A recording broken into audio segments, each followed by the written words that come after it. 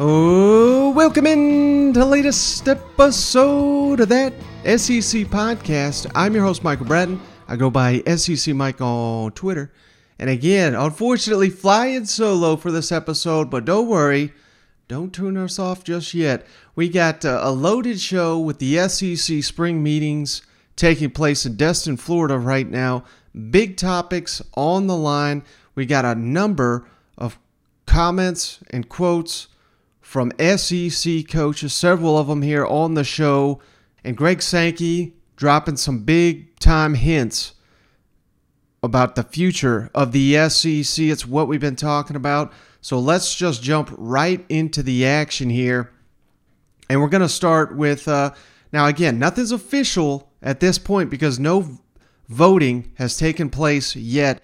Anyone telling you, I've seen a couple people out there, the votes are at 8-8. Things are split. We can't decide on who's going where and why and all this. All that's BS. I'm calling BS on it because no voting has taken place. Yet Greg Sankey on Tuesday here, biggest revelation I think so far to come out of SEC Media Days. The SEC is leaning towards single division, or what he's really trying to say there is no divisions, getting rid of East and West, just going full tilt, all 16 in a division, if that's what you want to call it, but one league really is what he's referencing there, and that suggests once again that we're headed towards that. I guess we can't even call it pods anymore, but that's exactly what it is. I don't know why they're getting away from the word pods, but basically the biggest decision yet to be determined. 8-game SEC conference schedule or a 9-game SEC conference schedule. According to Lane Kiffin, that's what's being discussed down there. We do not have a resolution on that just yet. But again, same thing we've been talking about. If we go to 9, we're going to have 3 permanent rivals and 6 rotating conference games every year. But again, they're not wanting to call it pods, and I know that's very confusing. But here's the example I gave out on Twitter. Let's say that Texas A&M, your 3 permanents, again, this is all hypothetical, nothing's official, but let's say Texas A&M is scheduled to play LSU, Texas, and Arkansas every single season. Now, because there's no pods, what this potentially means is Arkansas is not, while they'll be locked into playing Texas A&M every year, not necessarily locked into playing LSU and Texas. So they're not going to have the same 4 locked in a pod, so to speak. I think that's what they're trying to get away from. They're trying to get away from, we won pod A. Well, this team won pod B. This one won pod C. This one won pod D. How do we go 4 pod winners to a 2-game conference championship game? If you look at it that way, you could understand why, it's getting a little hectic here. But same model we've been talking about all off-season, leading up. If you missed it, breaking down the 8-game or the 9-game SEC conference schedule, that is still on the agenda. But one other big revelation here from Greg Sankey. We all know about the 12-team college football playoff that Greg Sankey and the SEC were pushing for this time last year. And, of course, that obviously has not taken place. We're sticking with the 4-team playoff for now. Greg Sankey has said the SEC would support an 8-team college football playoff provided there's no automatic qualifier. So, what he means by that, the SEC champ, Big Ten champ, Pac-12 champ, on and on and on. We do not want these champions to be guaranteed spots. Why? Because we all know, if you're a fan of this show, the second best team in the SEC, you're probably the second best team in the country. Third best team in the SEC, you're probably a top 5 team in the country, and so on. So if we're giving out automatic bids to all these loser conference champion winners, SEC teams are going to suffer. So that is somewhat of a concession there that I have not heard up until Tuesday. The SEC would support an 8-team college football playoff, again, with no automatic qualifiers. That's the key there, according to Greg Sankey. And again, that's something that we'll go weeks and weeks and months before getting any resolution on that, because it's not solely up to the SEC. But just wanted to make that note. Kind of a big revelation there, in my opinion, from the league meetings down there in Destin. Now, like I said, we've got a number of SEC comments here I was able to track down. Unfortunately, I don't have the video for you guys on the YouTube, so I got to get creative here, but I was able to track down audio for a number of the SEC coaches that spoke here on Tuesday. And we'll start with Eli Drinkwitz, Missouri coach, of course, first one at the podium on Tuesday. It asked, a lot of the same stuff you'd think, NIL, Saban, Fisher, that feud going on. Had some interesting comments, but he was asked about JT Daniels, transfer quarterback. Of course, that was a target of Missouri, who went to West Virginia, ended up going there. But, how does NIL factor into these transfer recruitments? And I thought this was pretty interesting. I mean, Drinkwitz seems to indicate that may have played a part in JT Daniels' decision here. Thoughts on the 8 or 9 game SEC schedule? Not something I had considered, but of course, Drinkwitz, his first year in the SEC was the 2020 COVID year, where the SEC had 10-game SEC slates. Maybe, again, that's not something I had considered, but guys like Drinkwitz, Sam Pittman, they know whether they can handle a 9-game SEC schedule, because, hell, they've already done it a 10-gamer. So, that's just something to think about. And he was also asked about quarterback that they added via the transfer portal, Jake Abram from Mississippi State. And finally, I just thought this was some tremendous stuff here from Drinkwitz. All this complaining from all these coaches. Drinkwitz, this was probably my favorite comment of the entire event here on Tuesday, really putting things into perspective. He's been a high school coach. He's had to work his way up just to land this opportunity. Now he's taking private jets down to Destin, Florida. You're not going to get this man to complain about the current state of college football, and I wish more coaches shared this sentiment. Coach, Mike Griffiths from AGC Dog Nation. So when you talk with a potential signing or transfer, just use JT Daniels for an example, how do you present the NIL situation to someone like that's a quote-unquote free agent on the market? How do you recruit guys that are obviously in the market for such deals like that? Well, that was an interesting person that you picked right there. You have to operate within the framework of the NCAA rules and the guidelines that they've established, but then you also have to follow the frameworks of your own state law. And so, our state law allows us to make comparisons but not provide inducements. So really the only thing that we can do is say this is what somebody on our team has potentially done. But we're not able to say, if you come here, then you would receive this. That's illegal and not appropriate conversation. So I think the biggest thing is just, again, focusing on what the University of Missouri can do, AAU institution that's got 6.5 million people in a population. It's got 2 large metropolitan cities, both top 25 cities in the country, and media bases and marketing areas. And so, again, a person is able, with the original intent of NIL, to create value for themselves by becoming a good player and then utilizing their name, image, and likeness to generate interest from companies in order to use them. And so that's really have been our approach, is to talk about the fact that we have 10 Fortune 500 companies within our state. It's the 4th largest in the SEC footprint, behind Texas, Florida, Georgia, I believe. And so it allows us to utilize those conversations, but never in a way that would be an inducement that said, if you do this, then you'll receive this. On the scheduling, 8 conference games, Yeah. 9 conference games Yeah. for the future of the conference. What would you think about a potential increase from 8 to 9 if it were to head in that direction? Well, I mean, obviously this is the most difficult conference in college football, and so adding another game to that is obviously a challenge, especially when you're at the University of Missouri. But again, my first year in this league, we played 10 SEC games and managed it fairly well. And so, everybody has opinions based off what their initial information is. I'm here to gather more information. I'm sure there's going to be more justification. I'm sure Herb's going to tell us a little bit more about the media side of it. I'm sure that Mark is going to be able to share more about the competitive advantages one way or the other, and I'm sure Commissioner Sankey is going to share his justification for either one, and then we'll be able to make a decision. But I'm not the type of person that's going to just make a decision based off of not having all the information, and that's what these meetings are for, is to gather all the information and then make educated decisions.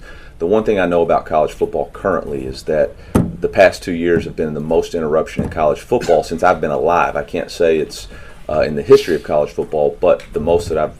So I don't know that we'll ever have just a set direction and answer moving forward, but we got to do the very best we can. We got to continue to move forward, with the information we have. But I don't want to rush to judgment. Did that 10-game schedule make it easier to digest when you first heard 9 games?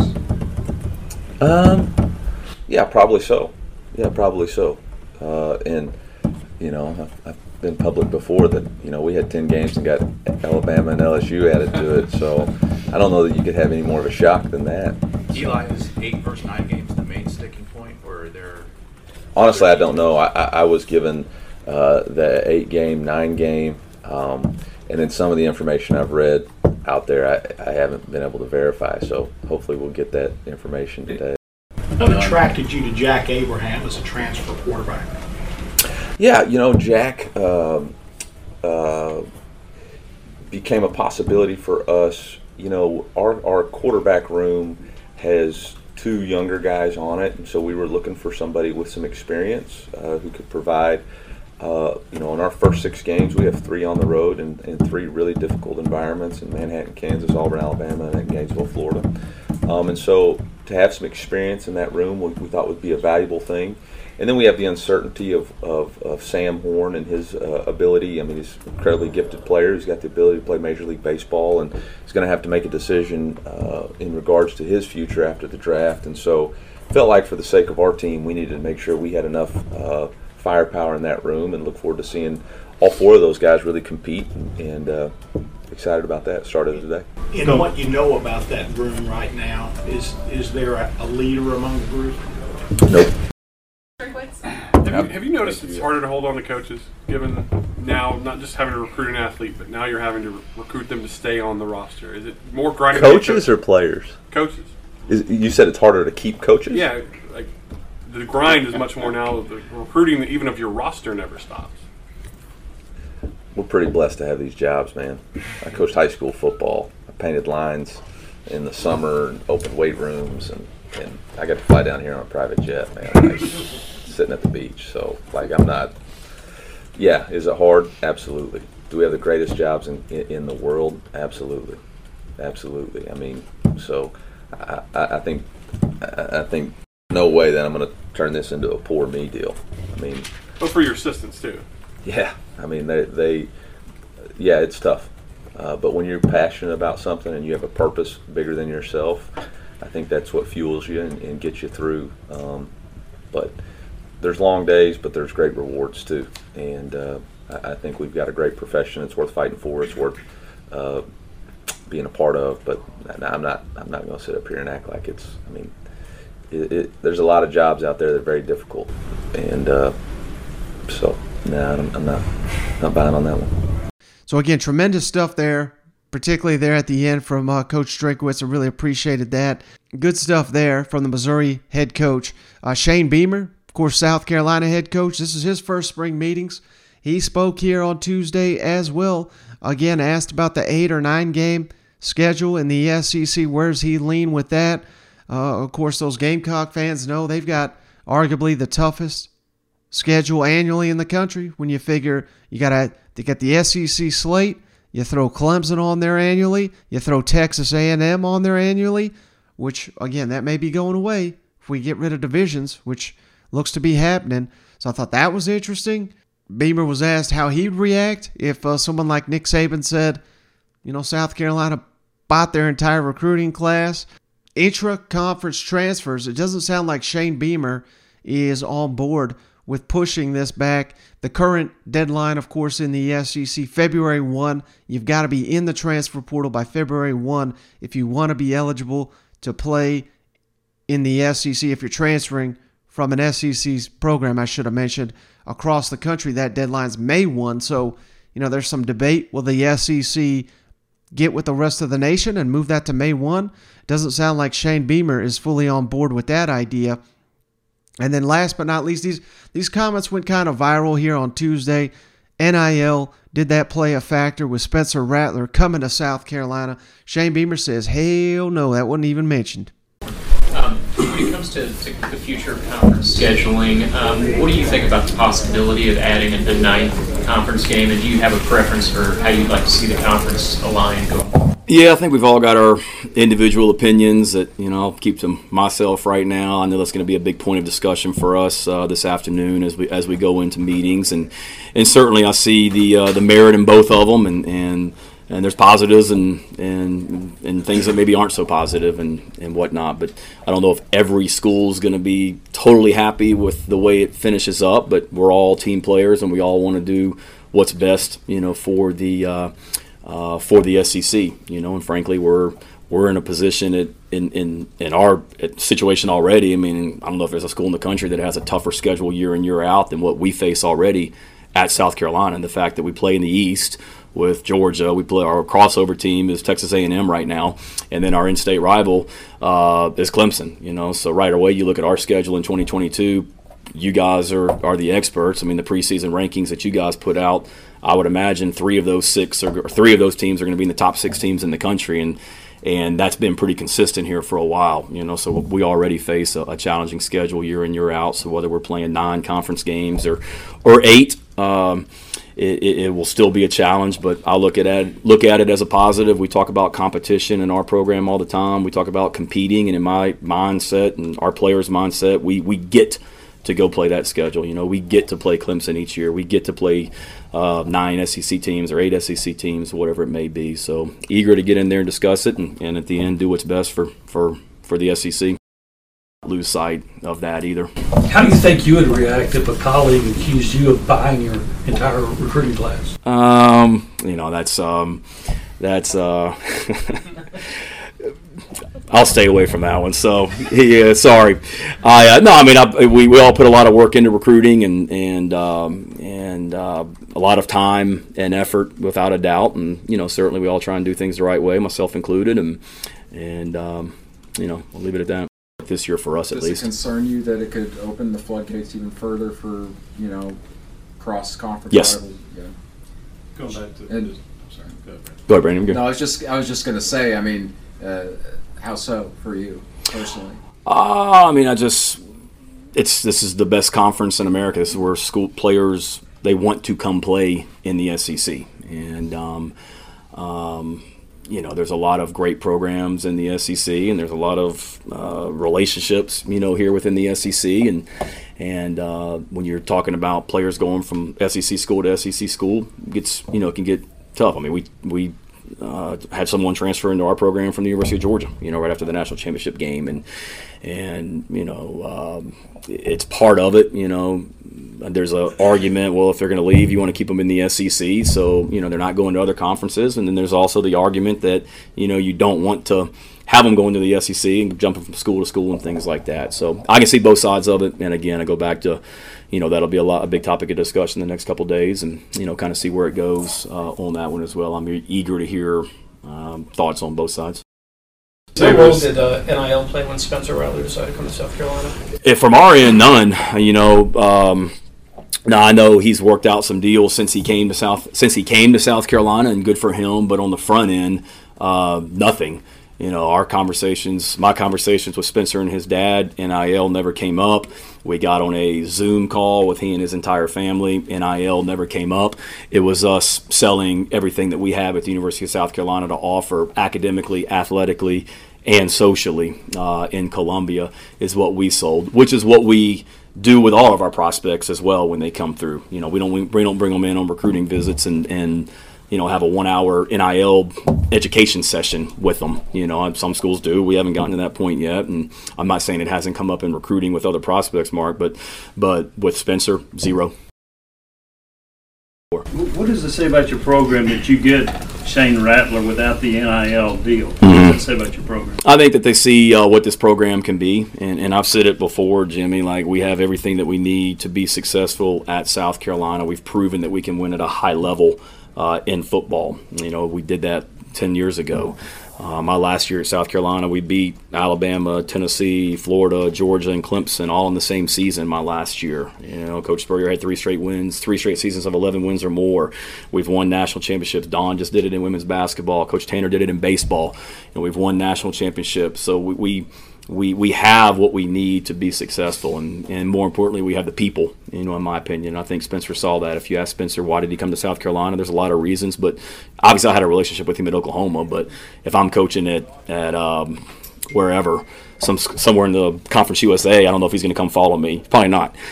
He came to South Carolina because he believed in what, you know, we're doing, and you know, he saw the opportunity to, you know, really maximize his abilities on and off the field. All right, so some interesting comments there from Shane Beamer. No doubt Spencer Rattler not motivated by the NIL, at least in his transfer recruitment. And hell, you know, I tend to believe him because it doesn't matter if he's going to South Carolina or Southern Cal. Name your Power 5 program. Spencer Rattler is going to have his opportunities. The guy's already made a fortune at Oklahoma with the NIL opportunities, and he's continued that there in Columbia. So interesting comments. Kirby Smart, next on the docket here, the reigning national champion, 8 or 9 game SEC schedule. That's something Kirby weighed in on, along with divisions going away. Is that something Georgia even wants? They've been dominating the SEC East since basically Kirby's second year there in Athens, on coaches having disagreements. This was a funny comment here. Kirby letting loose a little bit here with these Mickey Mouse comments. And then Georgia always seems to play a really tough opponent right out the gate. That is something that Kirby Smart loves to see. They got that again with the Oregon Ducks. Dan Lanning and company traveling to Atlanta to face the Georgia Bulldogs with, of course, a familiar face under center, Bo Nix, now Oregon's quarterback. Of course, he's not won the starting job, but that is the expectation. So Kirby Smart tackles all that, and he loves the fact that Georgia's got what appears to be a tough opponent right out the gate. Kirby, 3 years ago, we're referring back to, I think we were talking about the LSU game, and I think as a student athlete you talked about that being one of your memories and wanting to see your players. At the time, you were in favor of a 9-game model. Has anything changed with that? Is that still a more priority in your viewpoint on that? I'm always excited to have great matchups. You have to walk a fine line. I don't think there's a coach in his right mind that's going to say, in a perfect world, I think it's 8 games, 9 games, because there's so much more involved than just what the coach wants. There's a lot to do with television contracts. There's a lot to do with making sure everybody gets to play, a fair schedule.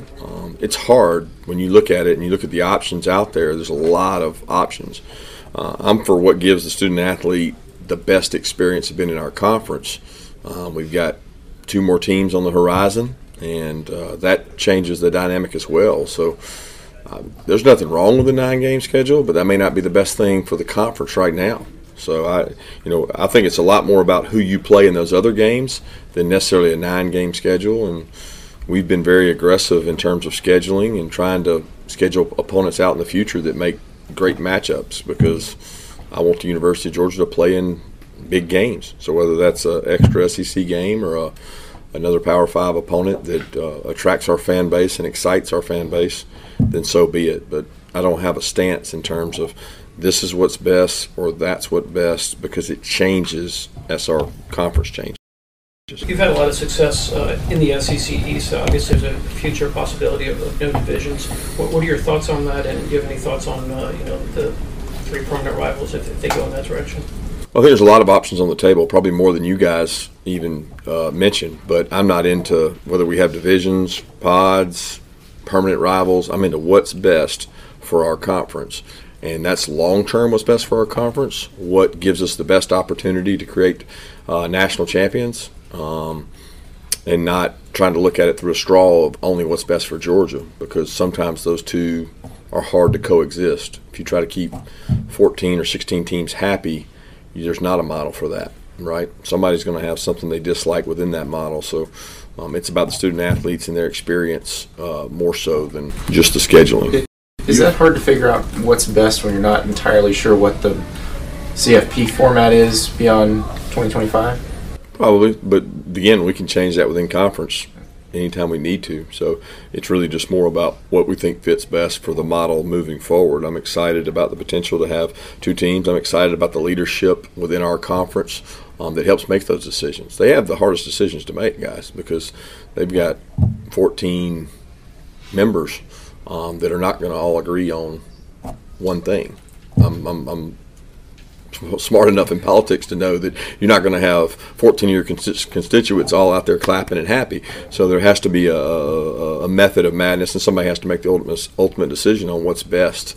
And I just think long term, having been in this conference for 28 years in some way, shape, or form, that it's the best conference there is. So let's keep it that way.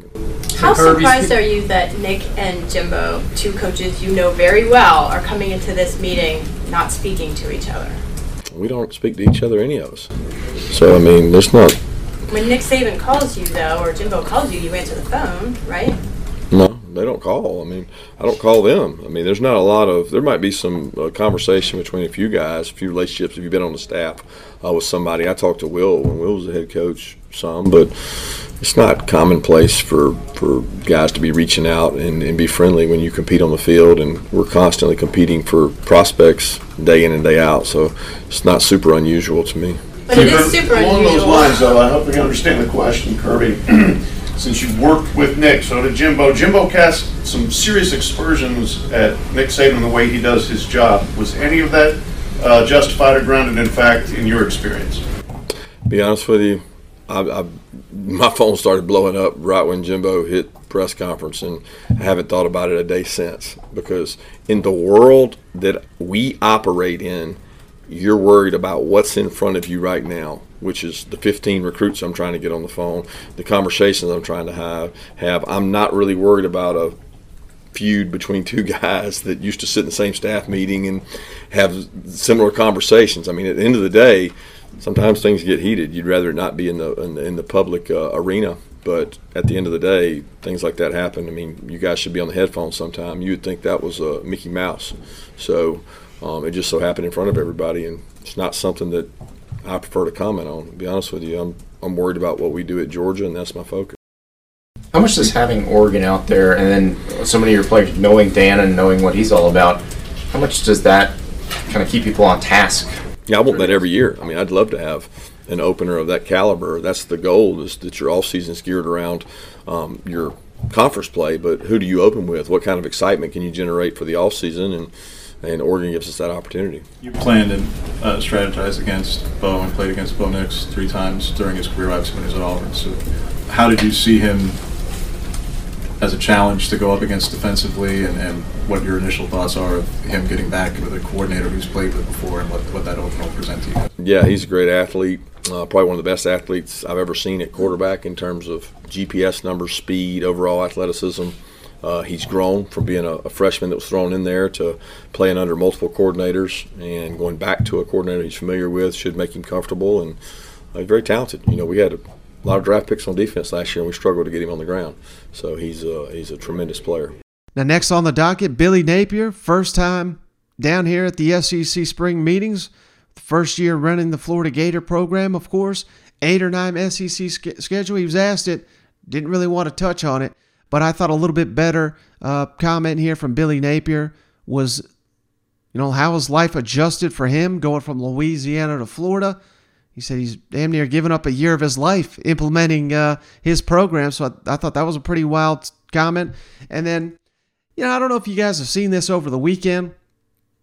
I tend to notice so many people share articles with just the headline. They don't even read the damn article. They just share the headline and say, look at this damn clown, look at this joker. And Billy Napier was a victim of that over the weekend, suggesting that Florida in no way is going to use NIL to land a recruit, which last time I checked, that's the law. I mean, they're not supposed to. So even if Florida is doing that, and I'm not saying they are, But you can't have your head coach out there saying that they are. So what else are you expecting them to say? Florida has been very active in rewarding their current roster with NIL opportunities. I think that is what they're trying to harp on. That's basically what he was trying to say. We want to support the players that are here, that have earned this money. And, he kind of went even a step further here, noting that, hell, in 1990, the SEC schools made just a little over $1 million. Now with the ESPN deal upcoming, that is expected to be around $60 million in just a couple decades time. And it'd be kind of ridiculous to say we're splitting up 60 million times 16 for what the schools are getting just in the TV contract money, and to suggest that the players don't deserve some of that money. I think this is Billy Napier getting in front of some of these NIL comments. Wondering if you had any thoughts on the 8-game versus 9-game SEC schedule, and also the possibility maybe of a division format ending. Yeah, well, I'll just give you the transparent answer. I think I've got a little too much work in front of me right here to be having an educated opinion on it, to be quite honest. Scott and I have discussed it briefly. I'm interested to hear the conversations this weekend or the next couple of days. But I got a lot of work to do, focused on what we've got to do right now to help the Gators improve. We'll cross that bridge when we get to it. But don't know enough to give you an educated answer right here, to be quite honest. But nothing's going to change relative to the SEC. It's going to be a challenge, no matter how many games we play.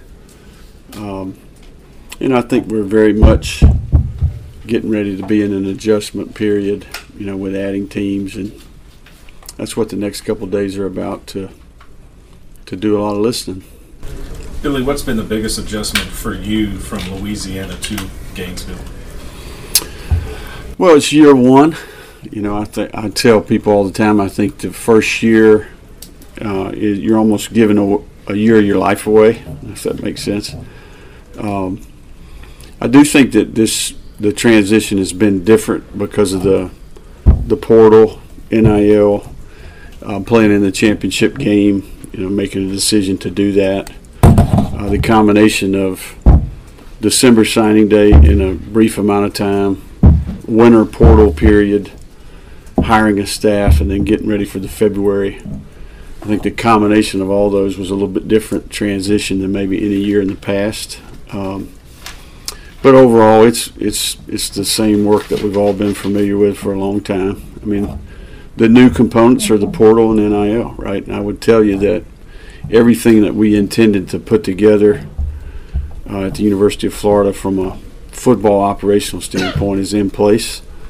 And I think much like every administration and coaching staff in the country, we're in the process of solving and developing our strategy for NIL going forward. So that's really the only thing that's been unexpected, or maybe a little bit harder to solve. I think all the other things are status quo, what you would expect. I'm a firm believer that this is a positive, okay, relative to we're living in a different era, right? If you go back to 1990, I think did some research the other day, each SEC institution got like $1.3 million a year from the league, right? 1990. Just 13 years ago, I think it was right around 6 or 7 million, and I think this 24 deal is, in the high 60s, low 70s per year, right? So, one of the things about my career is I've been in the profession and observed this explosion, and I think that it's foolish to say that the players don't deserve a piece of the pie. I think that, if there's no players in these stadiums, nobody's showing up to watch, and they're certainly not sitting in their home watching it on TV, right? So, it all leads back to the money, okay? And I think that the TV industry's probably got the key to the castle, if that makes sense. So, you got to get a lot of people to the table, and there's a lot of lot of dialogue and a lot of conversations to be had to come up with a good solution. And then last but not least, of course, Nick Saban spoke, and he didn't necessarily back off any of his NIL comments, but I want to hand it to this guy. I've never had him on the show, would love to at some point, but a hell of a job by Olin Buchanan of TexAgs, the great Texas A&M site, right out the gate, challenging Nick Saban.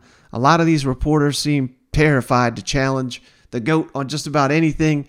And, he asked him about his comments. You got any proof of all these? You're saying Texas A&M bought every damn player, so listen carefully to the questions. And even when Nick Saban's done with it, this is a long-ass answer he gives, Olin Buchanan fires right back. Well, where's your proof? You said it. What you got for me? So it was pretty wild. And then again, 8-game or 9-game SEC schedule. Nick Saban was asked about that as well. What evidence did you have that Texas A&M bought its entire recruiting class? I didn't really say that anybody did anything wrong. Well, you said they bought their recruiting class. I didn't say anybody did anything wrong, okay? And I've said everything I'm going to say about this. But, I think that, I guess the point, and I should have never mentioned any individual institutions. I said that before.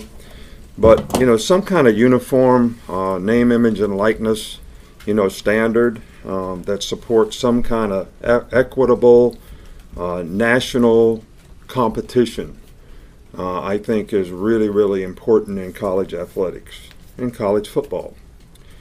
And we've always had that, whether it's equal scholarships, equal Alston money, whatever it might be. And so that's kind of point one.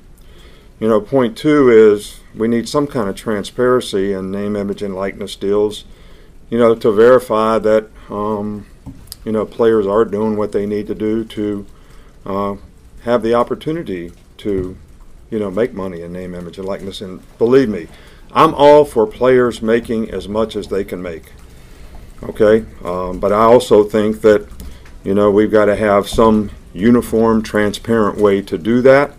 Our players did extremely well last year in name, image, and likeness because they got agents, they had representation, they had people who wanted them to actually endorse something for them. And they did very, very well. And it's public record, and you can see how well they did. And I think that also student athletes need some protection from, unfair name, image, and likeness representation or deals. You could have a player, and we've had this happen to us in the past, that thinks he's signing one thing and he signs something else and gives up his freedom of choice in the future as to who represents him. We have no oversight, right now for players, when it comes to this. And, I also think that, boosters, should continue to be precluded from recruiting. Including use of, name, image, and likeness offers, prior to, enrollment. So, that's basically, what I have to say about, some of the things that I think we need to do from a college football perspective. This is not about Alabama. This is not about what's best for us. I just hope that we can sort of put some guardrails on all this. I've read something in the Wall Street Journal that said, what we've done in college football, and I'm paraphrasing here, is put a canoe on top of our SUV to go to the lake, didn't tie it down, took off, and just hoped for the best. And I think that's, kind of where we are right now. And I think it's a great thing for players, to have the opportunity. They've always been able to work. I've always said I've encouraged, this whole name, image, and likeness thing for, players to be able to earn money. So it's just something that I think we need to make sure that we have a uniform way to have equitable competition. It's transparent. We protect the student athlete. And, boosters have never been involved in recruiting, and hopefully, we'll not allow that to happen, relative to this circumstance. Is Jimbo lying when he says that that they didn't do anything? I have no problem with Jimbo. I have no problem with Jimbo at all. You've long been vocal about playing more conference games. Do you support the 9-game schedules or model that you prefer the 3-6 or? Well, I've always been for playing more conference games. I've always been for improving, the college schedule, trying to eliminate, some of these games that you play that, fans, players, supporters are not really interested in. I think the 9-game format is a start, in that direction. But, what is the best model? I think that's the issue. What is the best model? That's number one. And number two is, are other conferences doing the same thing? Are they going to play more conference games? Are they going to, have the same kind of competitive balance? This always goes back to competitive balance. And when you have conferences making all these decisions, sometimes you lose a little bit of that. So, if we're going to play 9 conference games and we're going to end up playing probably 5 minimal, top 15 teams in the country, and I'm talking about all of us, not just me, our team, how's that going to compare to other conferences? All right, and then what kind of opportunity? You could have a great team and lose 2 games in our conference and somebody else get in the playoffs because they went undefeated, but they didn't have the same opportunity to play as many good teams. So I think all these things need to be taken into consideration, but those are probably the 2 most significant, to me. And it's a tough act for the conference to try to get it, where it's equal in terms of whatever the 3-6, whatever the motto is. Ooh, boy. Now, like I said, Nick Saban is not used to any reporters asking him tough questions other than maybe Paul Feinbaum during SEC Media Days a few years back. Of course, that viral exchange back and forth, that was great. But it's probably been that long since I've seen Nick Saban kind of faced with a tough question like this. So, again, Ola Buchanan, hell of a job there. I thought that was tremendous. If you're going to say some bold comments, you got to back it up, and not necessarily seeing that from Nick Saban. So, hey, that's the coverage we got from day 1 SEC spring meetings.